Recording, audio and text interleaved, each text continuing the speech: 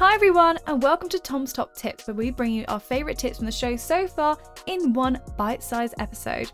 This week, we're revisiting our favourite piece of founder wisdom so far, so let's get into it.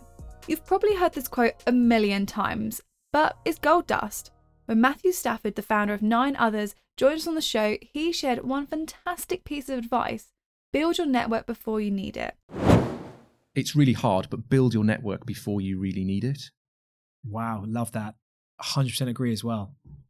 I think of the whole networking thing as a bit like spinning plates. You kind of got to interact with people at various times, and sometimes you have to spin this one up, sometimes you can spin that one and leave it for a while.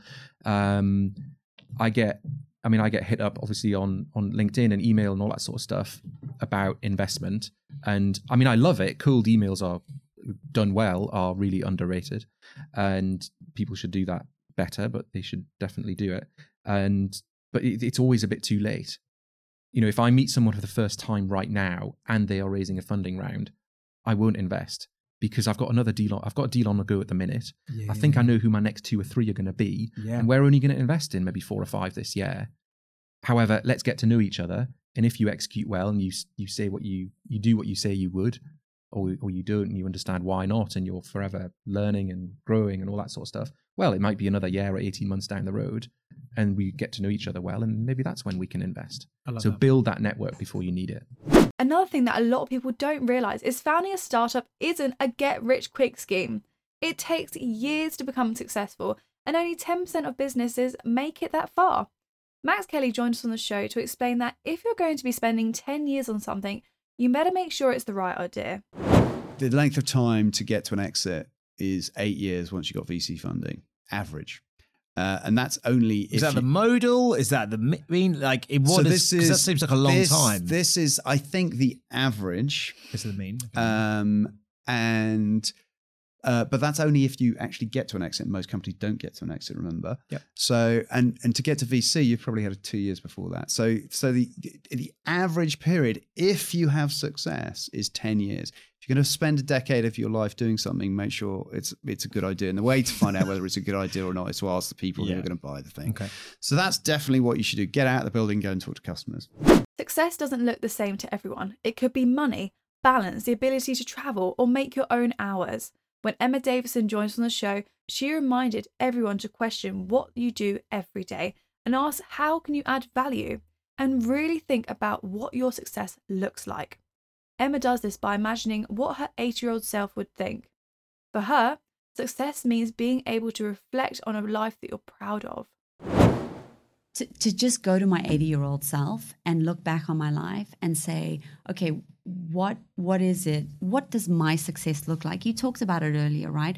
I took a long, hard look at things, and I thought, I can either stay in this role, which I know is killing me. I know it's killing who I am inside. Or I can take the leap of faith, and what's the worst that's going to happen? And I think it's just having that kind of, what's the worst that's going to happen? There's something wonderful in that phrase you said there, like I look to my 80-year-old self. A golden rule in the startup world is to actually speak to your customers. Everyone knows this, but comparatively few people actually do it. When Anthony Rose joined us on the show, he explained how to engage with your audience and how to find them first. What you want to do is you want to find the real audience and then ask them questions like, have you ever looked for this type of product before? How much would you pay for this product? Are you aware of any competitors? And if it turns out they've never looked for it, there are 2 possibilities. Either it's really revolutionary, or more likely you found something that's not a real need, a vanity need. I would love it that the world, and that comes back to the world, wouldn't it be great if the world was a better place? People will behave in this way. We all agree we want to behave in a particular way, but are we actually spending our time, money, and effort finding something to do that? And the answer is it's quite rare. Yeah. Whereas if you find something where there's a pain point that a person has, and ideally the pain point is they can't go past go without doing something. And last but not least, before you start thinking of an idea, set an overall life goal. Something that's aspirational but achievable. When Alex Dunstan joined us on the show, he shared how founders should work their way back from their goal. I always say that 1% of companies are right for venture capital, rest of you don't bother. So one of the things that I say is choose the life you want. If you really want to hit 1 billion people, build a product, and you really want to build $1 billion business, like, fine, go all out, do that. But I see so many, the vast majority of people, most of the time I say, why do you want venture capital? It's changed. It's changed because you're going to be a slave to somebody else's timeline. You have very little margin for error. And I start asking about what life they want. And most of them go, I go, how much money do you want to earn a year? Ultimately, what's the amount that you really want to earn by the end?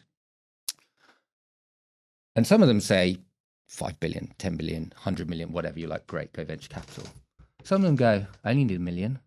If I could get $1 million, draw down 10%, get 100 grand a year, or 2 million, only make 5% on my money, stick it in a balanced index fund, get 5% a year, which is the current rates, that would be good for me. Looking forward, Series 4 is packed with founder advice, so here's a little sneak peek. You may not have that network of people. You may not have those co-founder people within that business. Where do you go to find these people? Yeah, it's hard. I think the best ways. And you fell for it again. Obviously, I'm not going to give you the answer. We're only 1 week away, so I'm not going to ruin anything. But that's it for today. All episodes we mentioned will be linked down below, and don't forget to check out Series 4, which is only days away, for new tips and amazing advice.